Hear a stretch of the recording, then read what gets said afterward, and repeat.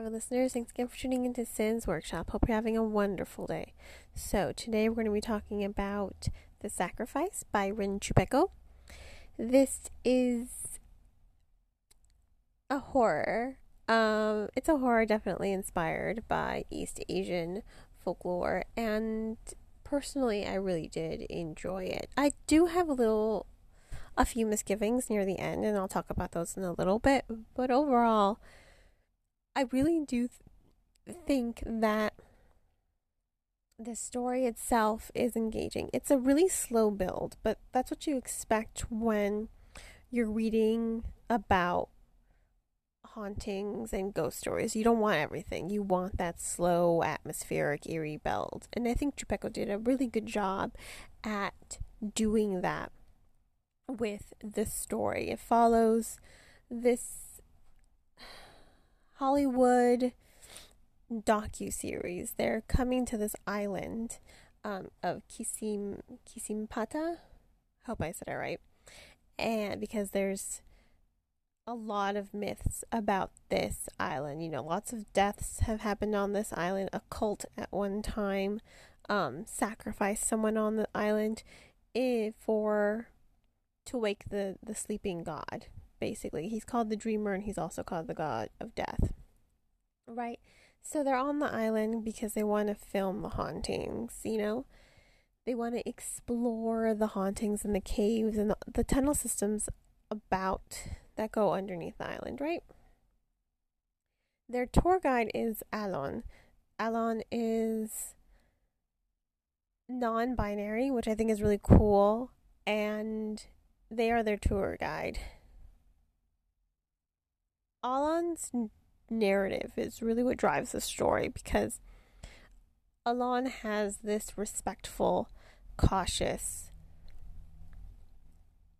tone when it comes to talking about the island and the things that happen. You know, you get the sense that something eerie is going on the island, that something eerie is happening. You see the manifestations of the curse coming alive, and you see Alon really taking note of how the hauntings are affecting the people. Alon has a really strange connection to the island, mainly because it has a very healthy respect of the nature of the island and the hauntings. You know, it's not mocking it. It's just like, look, as long as you do no harm to the island, as long as you have no guilt, the island will do no harm to you. But the moment you start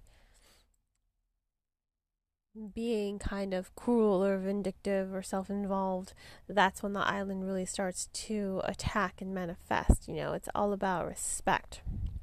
Are you respecting the nature? No, their goal is to exploit the island for everything it's got. So you're really submerged in the narrative, and it's really Alon's narrative that's driving the story because of that cautious undertone, because of those scenes where Alon has to yell at the island to be like, no, leave this person alone. Like, yeah, they've made mistakes, but their mistakes are not worth their life. You know, we are human, we are flawed, it happens. So that eeriness that starts to creep up on the reader, it's like a fog almost that creeps up on the reader, a mist that comes in out of nowhere before it deeply submerges you in everything. I mean, God, I can't remember the one dude, but the antagonist, right? The main guy who wants to exploit the island. I mean, he's not a good guy at all. He's kind of similar. I guess you could say he's like a Harvey Weinstein. You know that there's something that happened with some women, some assault charges. So this is him really just trying to come back. But really what he wants is the God's power. And he is convinced if he does the sacrifices, he will get the God's power. He's kind of a prick. So the moment his true colors start to show, that's when the pacing of the story really starts to take off. You're in the curse, you're in this island, and it just moves so fast, that last quarter of the book. Probably no, actually that last third of the book. It moves so fast. I will say I also liked the feel of it. Yes, it's following a Hollywood crew as they're trying to film something. For me, it felt very much like I was watching something like the Blair Witch Project coming to life before my eyes. It was very much cinematic in its feel as I was reading it. This is definitely a story that played out very vividly in my mind, and I think that's due to Tripeco's, not only their skill at building that eerie atmosphere, but also the details when it comes to the scene structure. It's very, very well done. The only misgiving I had is that the ending seemed to be too abrupt. It came in very fast, and then suddenly the story just came to a halt, came to an end. I think it easily could have been another 50 to 100 pages without really dragging the story down. It just felt like it was cut off. Like, Tripeco was rushed. I don't think that they were rushed. I think they just were writing and writing and writing and typing and typing and typing, and the energy, you definitely feel Tripeco's energy in the story, which I think is really good, but it's just trying to find the right word for it.